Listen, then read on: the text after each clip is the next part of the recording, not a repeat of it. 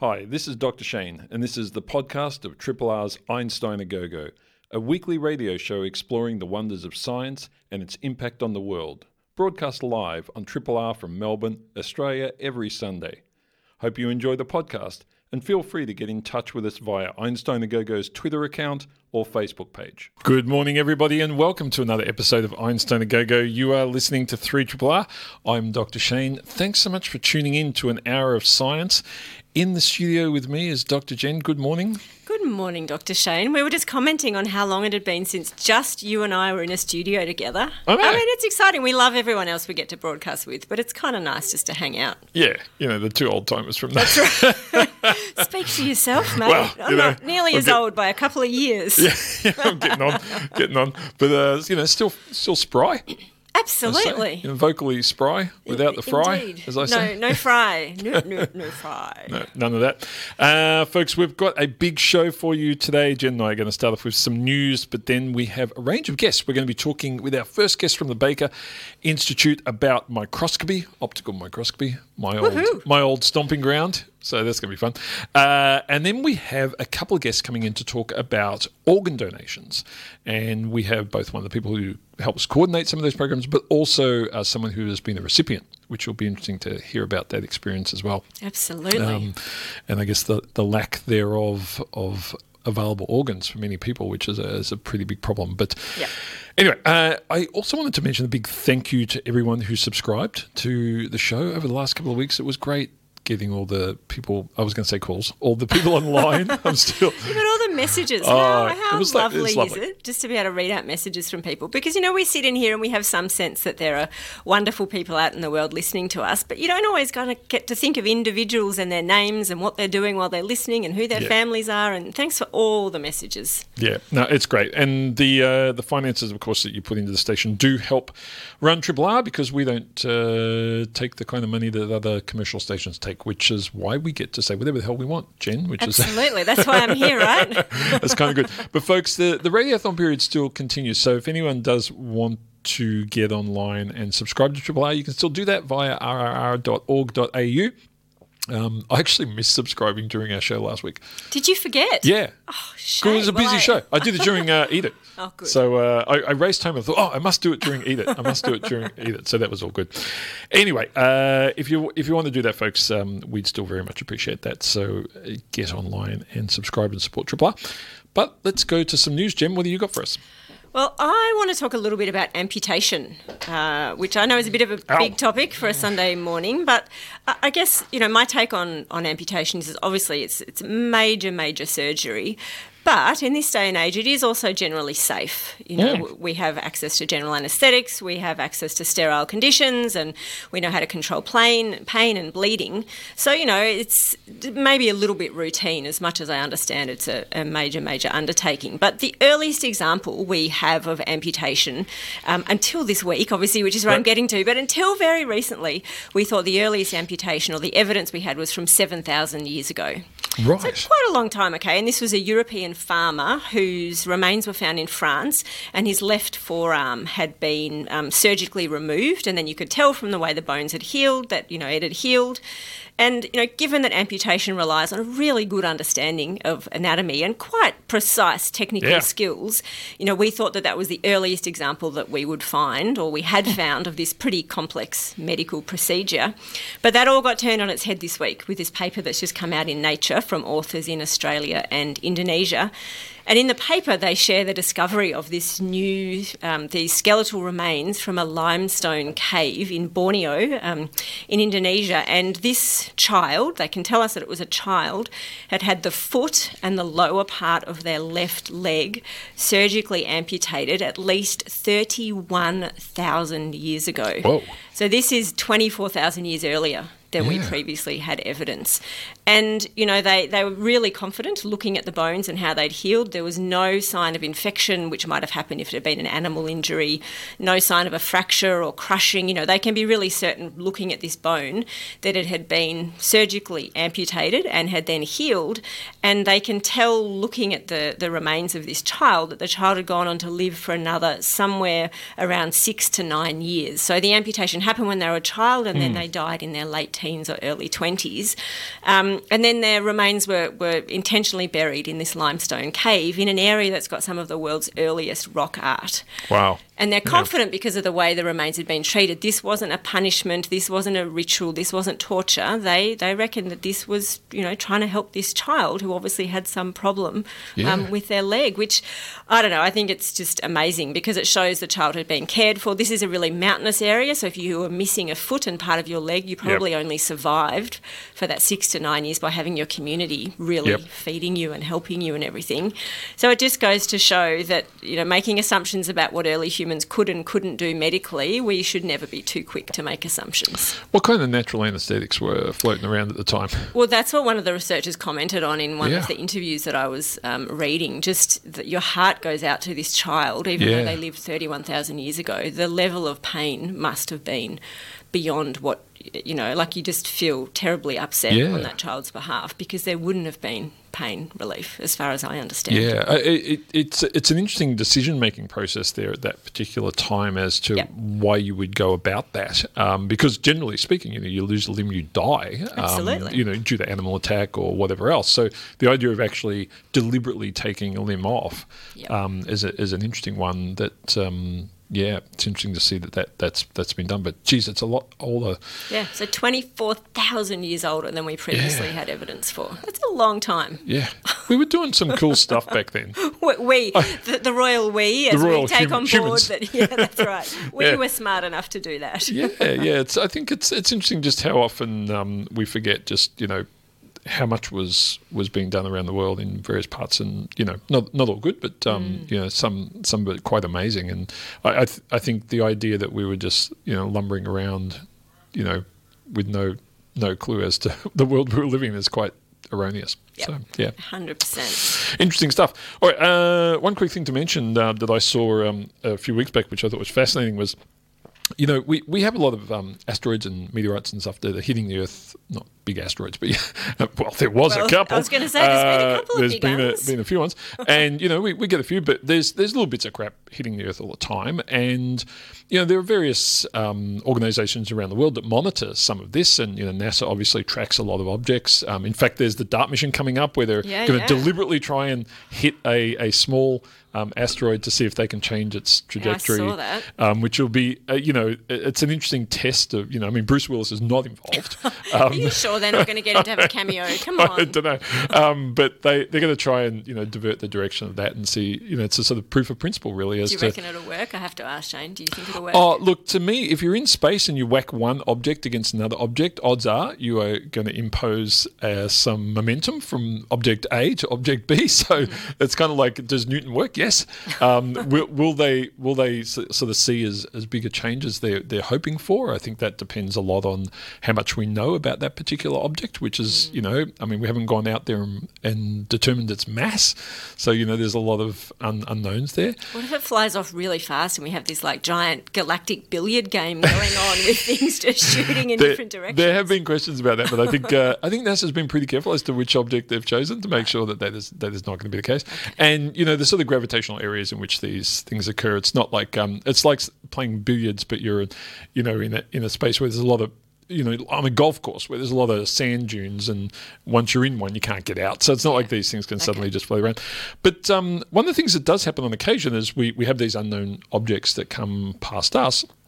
And there was an interesting one, it was about 1 metre wide, which streaked through the sky back in January of 2014. So this is quite a while back, over Papua New Guinea. And the interesting thing about this object was the speed within which it came to Earth. So it was a lot faster than a lot of other meteorites that hit us.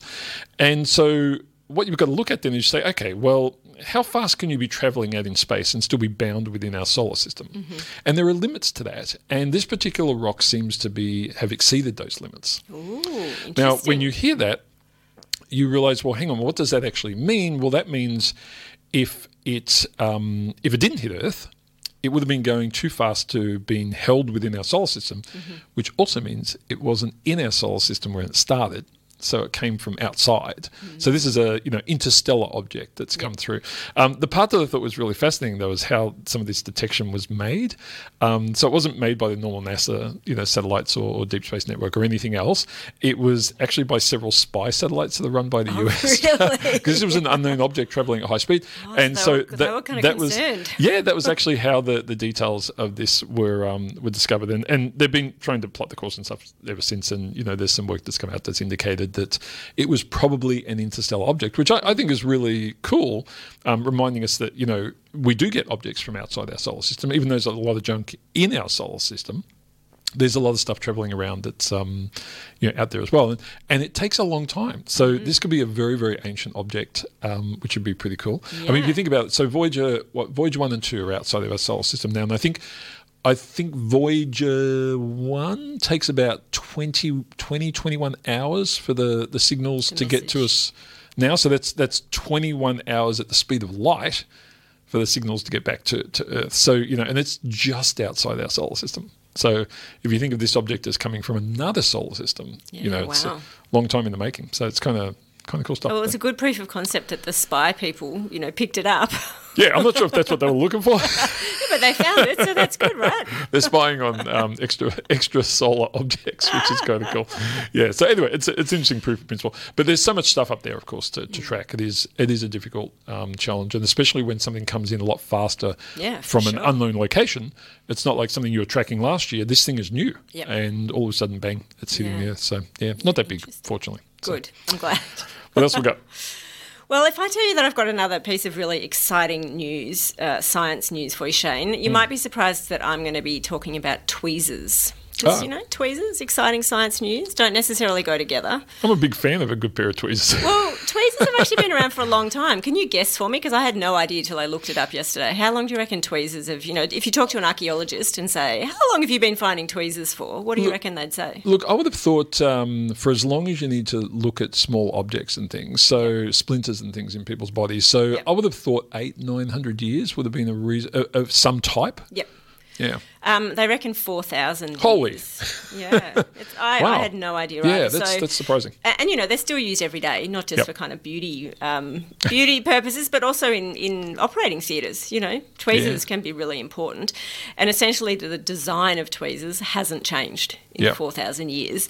But some researchers in Japan decided to kind of say, well, could there be a better design? If it's been around for 4,000 years, maybe there's something better than what we use, that kind of basic, hinge. Yep. And I'm doing it with my fingers, which is really useful for all our listeners. So, as is very sensible, these researchers decided to look to nature for inspiration. And we've had lots of great stories over the years where nature, evolution, it's already solved all of these problems. All we have to do is look. I'm thinking earwigs. No, crows. Crabs? No, crows. Oh, crows. So they decided to model their tweezers on a crow's beak, given that crows are very dexterous when it comes to, pulling things out. They use tools. Crows are well known for how intelligently they use their beak. So they designed and 3D printed these tweezers with a flexible part that kind of connects the two halves. And then they did some experiments, as all good researchers do. So they got some people to use these new tweezers. So essentially they had glass beads of different diameters and asked people to transfer them from one dish to another, either just with their hands, with traditional tweezers, or with these new tweezers. And then they just timed how long it took. So some really, really tiny beads, some bigger beads, and they asked them how easy it was. And looking at the smallest beads, so beads of like 3 or 4 millimetres diameter, there was actually no difference in the time. But once you got to bigger glass beads, it was much faster to use this new design. Because if you can imagine, the inside of a beak kind of has a little hollow bit to hold the thing, so it doesn't fall out, rather than the normal lateral flat movement. Surface. Yeah. Exactly. Yeah. And people all said that the bird-inspired tweezers were easier to use. And I don't know, I just love the fact, and if any listeners want to Google it, you can watch them in action. There's videos. It's just this little 3D printed tweezer. But I just like that they said, it's been around for a long time. No one's ever tried something different. How could we make it different? Let's see if it works. Yeah. And what they've come up with is better. I think it's interesting because even the really expensive tweezers, scientific tweezers, like which I had in my lab, in days gone by, some of them like $110 a pair kind of stuff, like really full on, were no better really. No. I mean, they had a very small point, like they came to you could stab yourself with them. They were like a needle. But beyond that, they weren't any more sophisticated than what you would buy at, your local chemist. Yep, yeah. Exactly. Yeah. So there you go. Crow's beak gives us better tweezers. Interesting stuff. Thank you, Dr. Jen. Folks, we're going to take a break for some important station announcements. And when we come back, we'll be speaking with our first guest today, Dr. Adam Parslow from the Baker Heart and Diabetes Institute. We're going to be talking about microscopy. That's all things optical and imaging. It's going to be fun. Triple R. Welcome back, everybody. You are listening to Einstein a Go-Go. In the studio with us now is Dr. Adam Parslow from the Baker Heart and Diabetes Institute. He's the microscopy manager there, and he also holds an adjunct senior lecturing position at La Trobe University and an honorary fellowship at University of Melbourne. Did I miss anything, Adam? No, you've got it all. I always, whenever I read about honorary and adjunct ones, I think, don't they pay you? Should we mention them? But, always should mention. Always good to keep them in the loop. Now, the Baker. I mean, this is one of Victoria's most prestigious, medical research institutes. How long have you been there? I've been there since March 2020.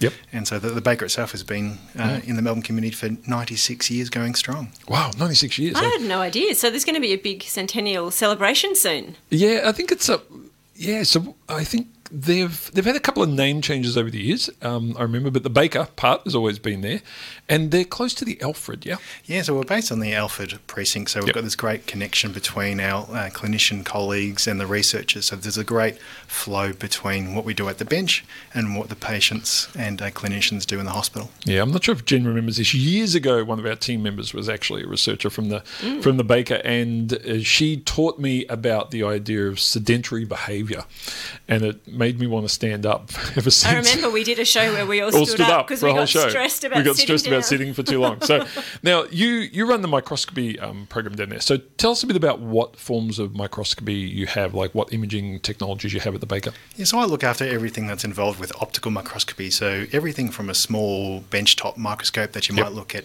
histology slides from a pathology lab, all the way to sort of full room size instruments which do sort of super resolution fluorescence microscopy. Right.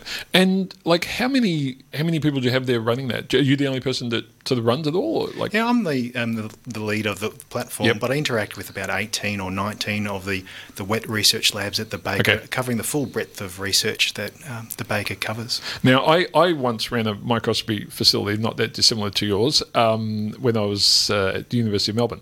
And I had people coming in from all sort of walks of life, and they used to come in and say, "Just give me all the answers to my problems." Is this what's happening for you down there at the Baker? Absolutely. Everyone has got a question that they're very interested in, and they want the answer as quickly as they can get it. And what a core facility does is tries to give them the access and the ability to get those answers as quickly and as accurately as possible. Yeah. And tell us a bit about some of the new forms of microscopy. So two-photon imaging, for example, is one that a lot of people won't have heard of. What's going on in that sort of imaging mode? Yeah, so we're using infrared lasers to penetrate deep within samples. So in standard sort of laser microscopy, you might image material that's maybe 100, 200 microns deep, but we want to get sort of context of our biology, so in millimetre scale. So we want to image about 5 millimetres deep within tissues that we're interested in. Right, and you can see through those top surface layers to get in there, can you? Absolutely. So that's where sort of the power of these lasers really comes to the fore. And when you sort of have a look at some samples, you might have to optically clear them to remove any sort of pigmentation from them, so you can sort of see the biology sort of deeper into the tissue. Right. And with these techniques, can you do it in live tissues now, or is it still sort of all dead stuff that's sort of fixed and glued? The great thing about these new technologies is that we want to visualise our biology in context. Yep. And so having things in live model systems is the best way to do it. Right. And so in that sense, what's the sort of temporal aspect of it? Because I know, one of the things if you look at, say MRIs and so forth, they're fairly slow. I mean, we have functional MRIs, which are better, but these things are fairly slow to see biological processes. How does that track across into the optical regime? Is it slow also, or can you see things really rapidly? Well, we try and go as fast as the systems will allow us to do. So we're generating maybe 10, 20 frames a second of our our biological interest, at super resolution. So we're trying to resolve objects that are down to sort of 120, 140 nanometers in size. Yeah. So that's, if you have a human hair diameter, sort of cut it 600 times, is roughly sort of the size of the objects that we're trying to distinguish. Yeah, and 120 nanometers is below, I mean, we're going to have to teach people something here, but there's a thing called the diffraction limit, right? I mean, back in the day, you couldn't go below about half the wavelength of the light you were using. So 120 nanometers, is that, that's below the diffraction limit in this case. Now we're really looking at sort of super resolution microscopy, and it uses sort of the new advances in sort of technology and in sensors and sort of the computational analysis that we can perform to really sort of go below that diffraction limit. Yeah. And one of the things I know you're also involved with, Adam, is this international sort of work around how reporting and so forth and I guess write-ups of microscopy data is done. Is there a huge problem there around the world with regards to there being inconsistencies in the way this material is reported? Well, not really a problem, but more so there's much room for improvement in how we sort of report our experiments. And so, if I'm on a microscope here in Melbourne and I've got a colleague in Lisbon with a similar question, can they perform the experiments that I did? And so they need to know how I performed it, what equipment did I use, what sample preparation did I do.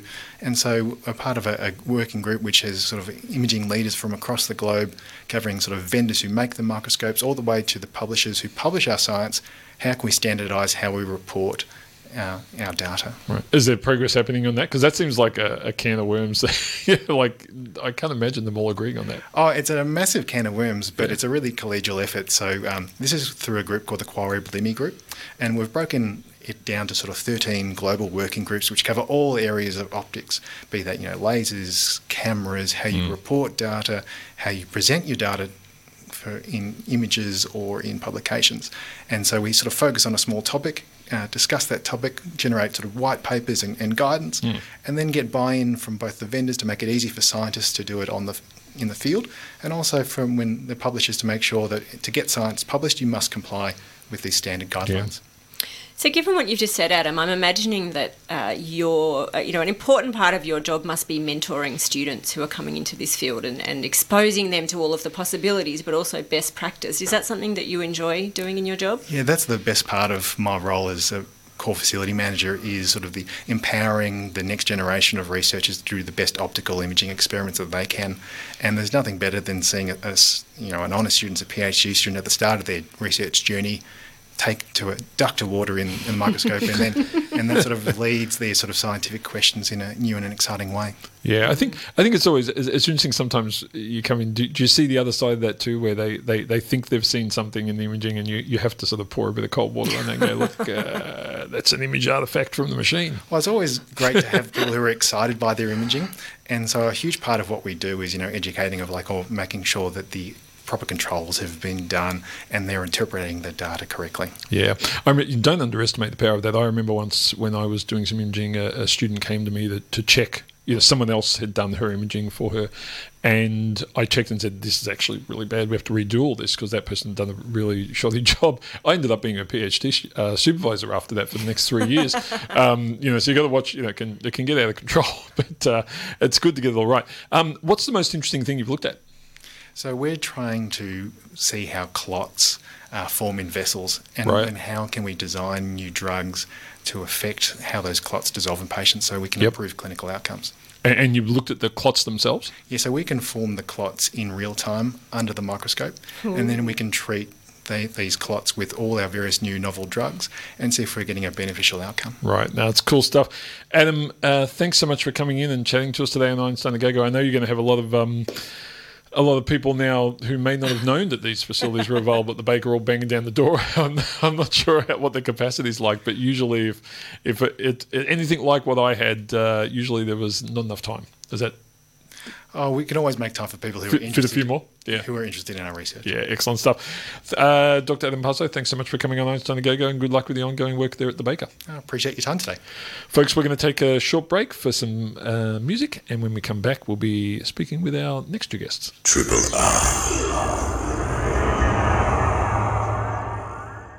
You're listening to Triple R. It's Einstein a Go-Go time. We have our next two guests in the studio. Dr. Jen and I are pretty excited about this. We have Megan Bruns, who's the Donation Specialist Nurse Coordinator out at Western Health. Welcome, Megan. Thank you. Thanks for having me. Great to have you in. And we also have Catherine Walsh, who is one of our organ donor recipients here in Victoria. Hi, Kat. How you going? Hi, I'm well, thanks. You prefer Kat or Catherine? I prefer cat. Gotcha. Whenever someone sends me this stuff, I'm like, really? You sure? Because I don't want to make any... Got to check. But that's what we have the break for, so I can check during the break before we come back on air. Now, look, I want to sort of talk through a lot of things here, because this is a really interesting area. And for years, many years ago, I did a lot of promotion of organ donors on the show. And then, I don't know, that was 20 years ago. We kind of got busy. I remember doing a high school assignment about organ donors and being sent, the stickers that said, don't take your organs to heaven. Heaven knows we need them here. And that was, that's 30 years ago. Yeah, long ago. No, geez. That was a while back. But this is something that I think we don't talk about a lot and we don't talk about enough, which is, a bit of a problem.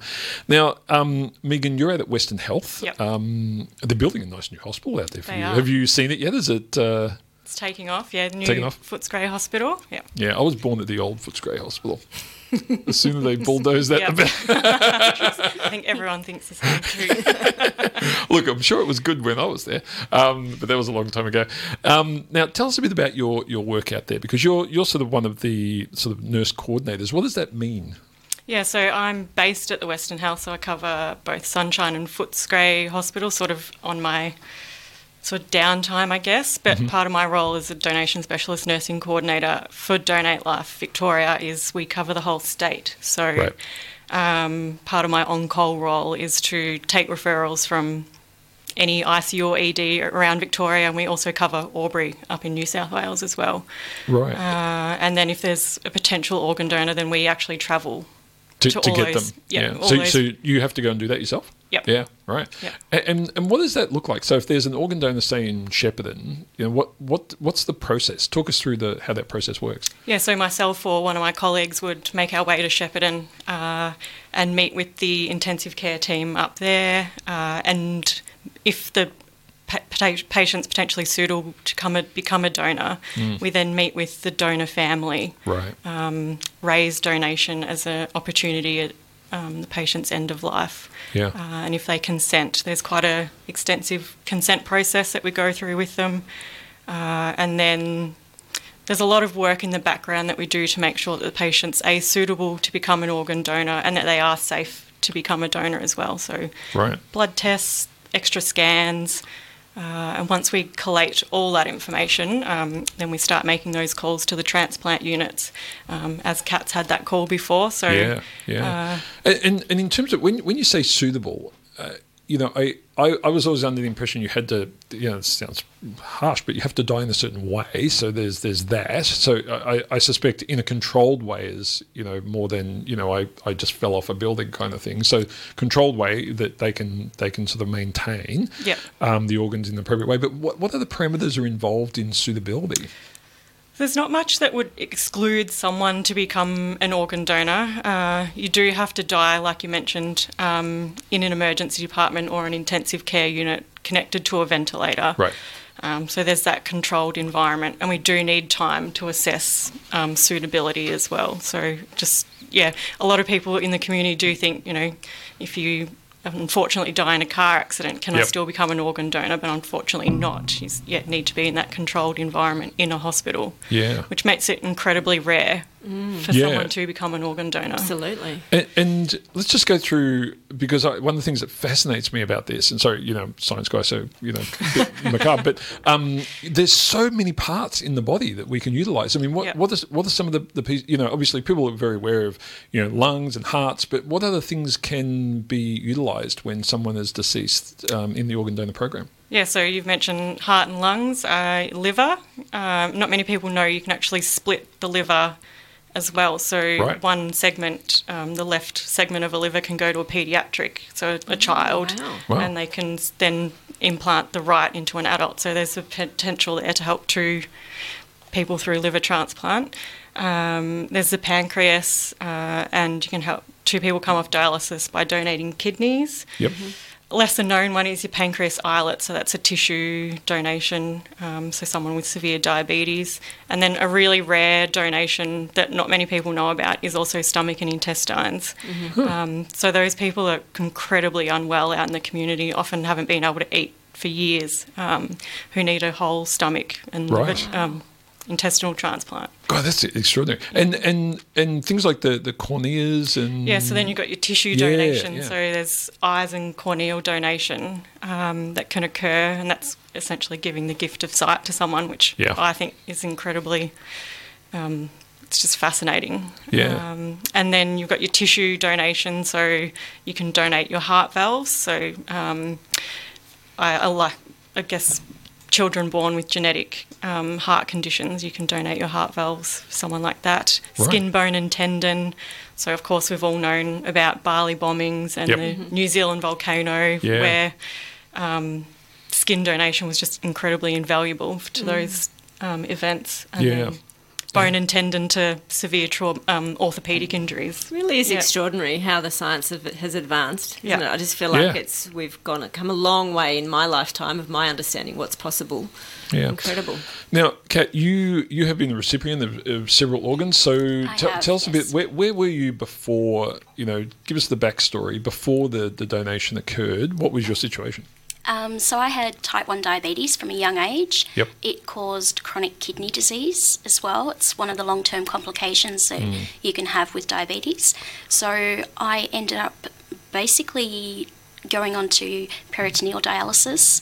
Right. And when my kidney started to fail, and then I received a call and received the gift of a pancreas and a kidney at the same time. Wow. And that must have been quite an extraordinary scenario where there was obviously a delay between when you needed these organs and, as you say, when you received this call. How long was that approximately? It was only 4 months for me. Okay. I was very lucky. Yeah. And is that, is that typical, 4 months? What do we... It all depends on... I guess you need to be the right blood group and right tissue typing.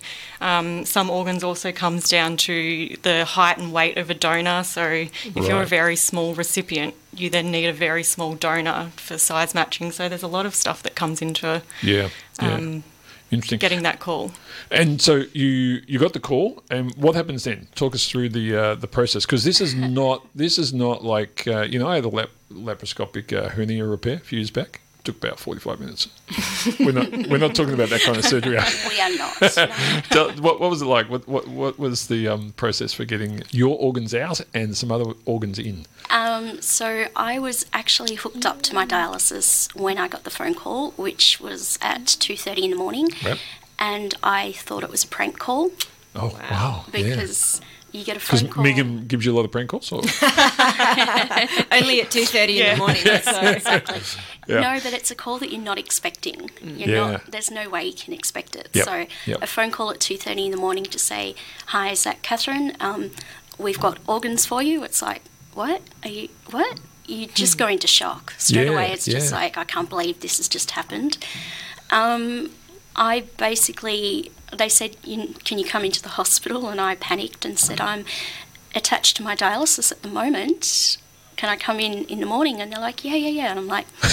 No rush. I was like, am I going to lose these 2 organs if I don't drop what I'm doing and come in straight away? So I was saying to Megan earlier, I pretty much started crying at 2:30 in the morning.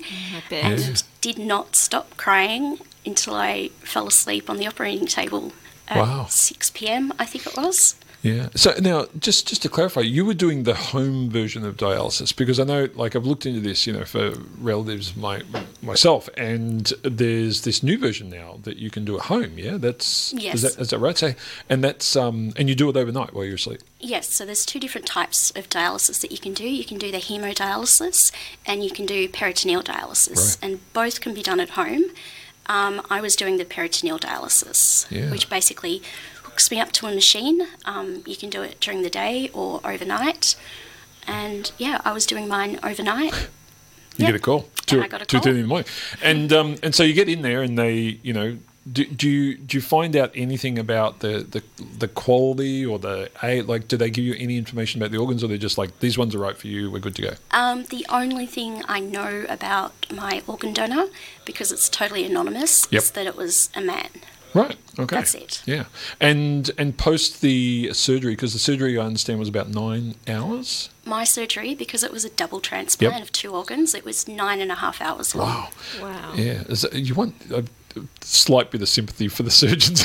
Yeah. Not a lot, but a little bit. Just a huge amount of respect. Yeah. I just think the fact that we know how to do this now it boggles my mind. Yeah.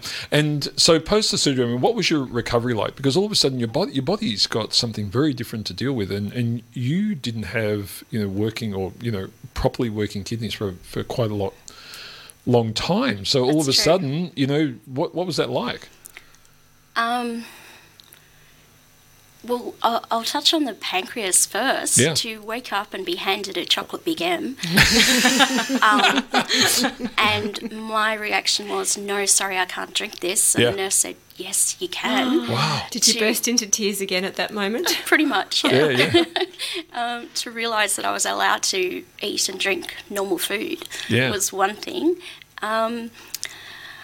I think they're just on that moment. We should pause and say, I don't even know who owns Chocolate Big M these days, but you should definitely be donating some money to the Donate Life program as a result of that free kick you just got. Well, yes, The first definitely. thing she was handed, was a Chocolate Big M. Yeah. Yeah, and then to be just realise that, I was weak and bedridden for a little while, but after that, to know that I didn't have to do dialysis anymore, that I wasn't on fluid restrictions of how much water my body could handle in a Yep. day, that, given a fair amount of time and doing all the right things, that my body would actually be functioning normally again. Yeah. Yeah, it's extraordinary, isn't it? Because, not to go too deep into it, and feel free to tell me to bugger off, but before you got that call, it must have been a pretty somber time given what was happening. It was difficult, but I was actually still working as a chef, and Wow. I was doing it every day. It's just the fact that, there were so many medications I had to Yeah. take and doctor's appointments to go to, Yep. and, just all these different limits on my body, to have some of those lifted. Yeah. Yeah, I guess it's a bit cruel being a chef and having problems with your pancreas. I feel that's that's got to be a bit challenging. I think. Yeah. Maybe sometimes. I feel like your donor gave you a double gift, not just Yeah. a gift of life, but there must be all these foods now that you weren't allowed to eat before, that as someone who clearly has a lot of expertise in that area, there must have been a lot of joy in expanding your repertoire. Well, I'd say a little bit more freedom in what I was allowed to eat. Yeah. Not to say that I didn't actually eat them originally, but We're all going to indulge every now and then. Folks, we're going to take a short break for some music, and when we come back, we're going to talk a little bit more about the Donate Life program and some of the numbers and so forth around that, and why it's important that everyone gets involved. Triple R. And welcome back, folks. You are listening to Triple R. I'm Dr. Shane. In the studio with myself and Dr. Jen at the moment is Megan Bruns from Western Health. Megan is a donations specialist nursing coordinator for organ donations, and we have Kat Walsh, who is an organ donor recipient in the studio as well. Megan, with regards to the numbers, thankfully the group at Donate Life sent me through a pack. I like to always say when I get a pack, a pack for me is more than one page. Yeah. Because I'm a slow. People who know me well know I'm a slow reader. But I was looking at some of the numbers, and it's quite extraordinary to me how few people actually are donors in Australia. I mean, you must be incredibly frustrated by this in your line of work, where this is so needed. Yeah, and it's so rare as well. Like I touched on earlier in the show, it's such an controlled environment where you can potentially become a donor. And I think from the numbers from 2021, I think it's only about 2% of people who die in hospital have the opportunity to become an organ donor. So, we really would like to I guess, capitalise on that 2% of those people who can become donors. Yeah, and 2% of a very small percentage is a very Yeah. small number. Well, that's the thing, one of the problems. because a lot of people don't die in hospital, and then if only that tiny proportion of people in hospital are eligible, it's a tiny number of people. So you're talking about numbers, Shane. I'm looking at the same pack. 421 donors in total in all of Australia in 2021. That's a very small number of people. Very small number. Yeah. Now, one of the myths I want to sort of whack around is around age, because I think a lot of people have this idea, and I'm almost. Let's just say I'm around the half-century number. Okay, I think that's the way to put it. And I think a lot of people in my age group and older would be thinking, I'm too old, or this is only young people who have motorcycle accidents, and things like that. But what does that look like in terms of age? Because I suspect if I'm 80 and you go and hand me a 70-year-old pancreas, I'm probably pretty good with that. Is that how it works?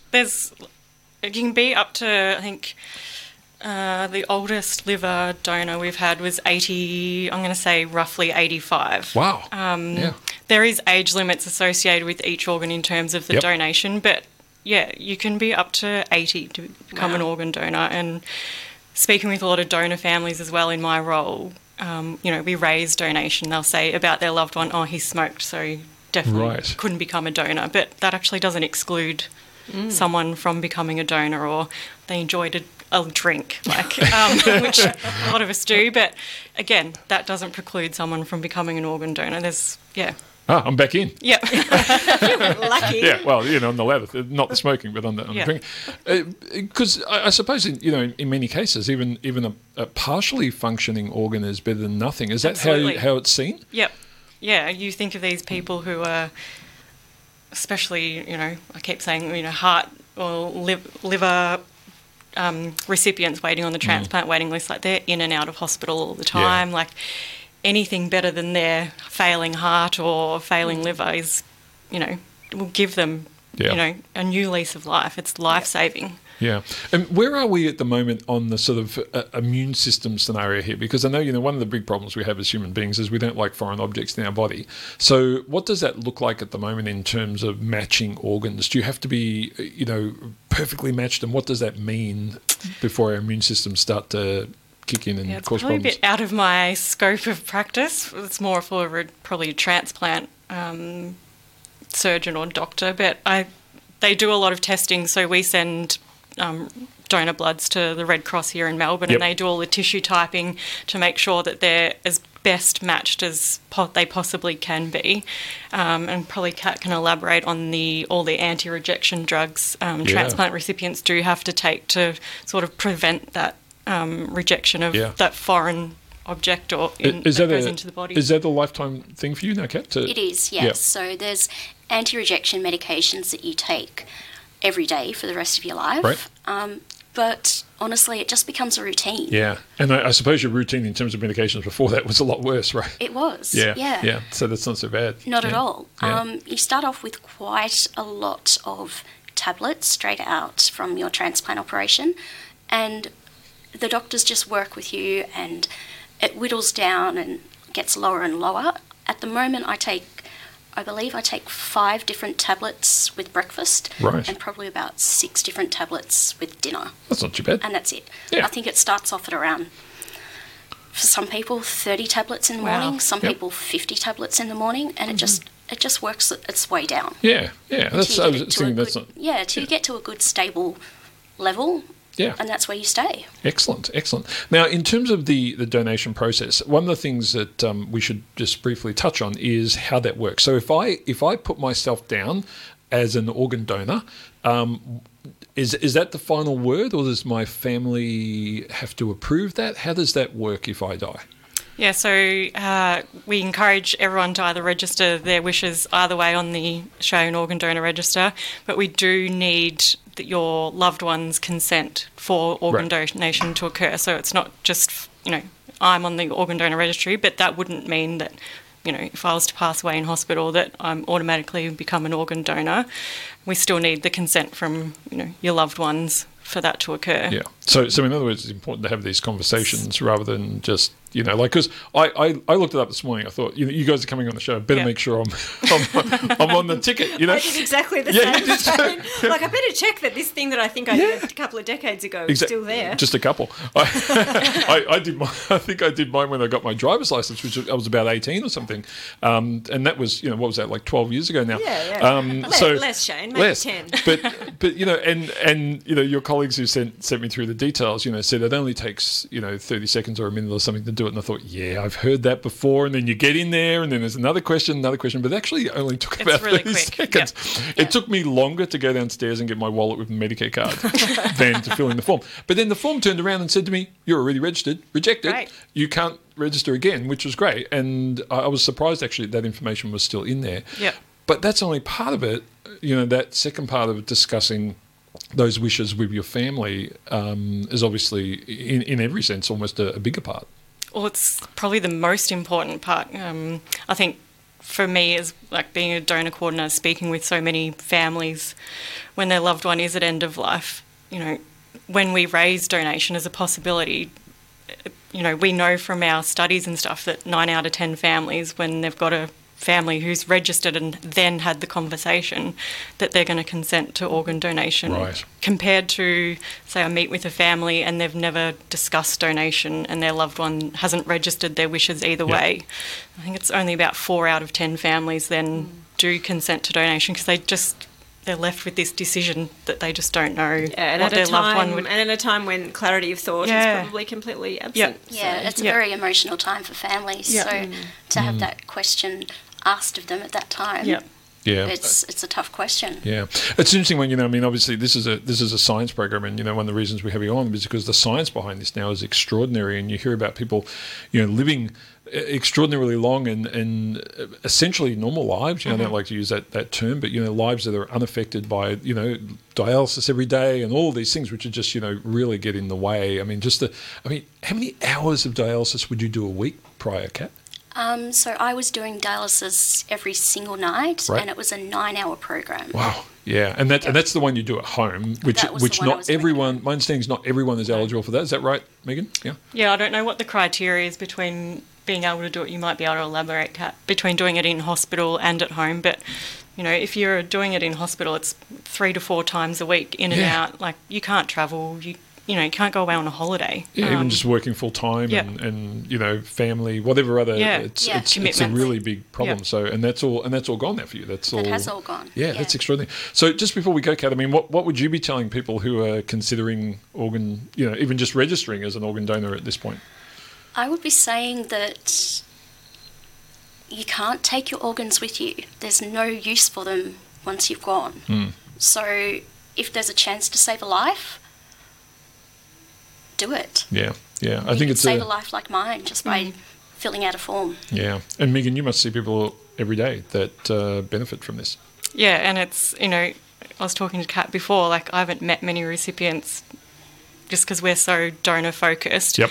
But when you do, meet the likes of Kat, and I've met, a couple of paediatric recipients, it's just life-changing for them. And to see that they can go back to work or they can go to school, they can go on a holiday overseas, it's just phenomenal what, organ donation can do to someone's life. Yeah. Feeling like there must be a lot of tears in your day job, Megan. There's just so many emotions involved. There's lots. The grief and the trauma of losing a family member, but also the hope that it would bring to know that death could bring such joy to somebody else and to another family. And I think for me, families that raise donation before we've even sort of raised it with them, to be for them, in their darkest hour of grief, to be thinking of other people, and how their loved one can save someone else's life, that really, really takes you back. It's just so generous and. Yeah. Absolutely. Well, look, thank you both for coming in. I would encourage everyone listening, if you haven't done it already, to get on to donatelife.gov.au, I believe is the correct website. It really does take you under a minute to register. They just need your name and details, and that's it. But most importantly, to have those discussions with family members. I think I would guess over 90 to 95% of people's information on this comes from watching television, movies and so forth, some of which is probably decent and the majority of which is probably BS. So it's been great having the two of you in to talk through some of these issues and what's possible and just how much it can affect and change people's lives. So, Kat and Megan, thanks so much for being on Triple R today. Thank you. Thanks for having me. Thank you for having me. So, folks, just that website again, it's donatelife.gov.au, and a huge thank you from the Donate Life people for sending us a couple of great guests today. Dr. Jen, good having you in. What a privilege today, Shane. I know. I feel very buoyed by today's show, hearing some amazing science and getting to be in the studio with people. It's great. It's good stuff. We're going to have to hand over to the team from Eat It Now, who are right next door in Studio 2, ready to go. I'm Dr. Shane. Thanks so much for listening to Einstein a Go-Go. Remember, science is everywhere, and we will chat to you again next week with Jen's University of Melbourne students who are going to be running the show. It's a special show next week. It'll be awesome, folks. We'll see you then. Hi, this is Dr. Shane. Thanks for listening to the podcast of Triple R's Einstein a Go-Go, a weekly radio show exploring the wonders of science and its impact on the world. Broadcast live on Triple R from Melbourne, Australia, every Sunday. Hope you enjoyed the podcast and feel free to get in touch with us via Einstein a Go-Go's Twitter account or Facebook page.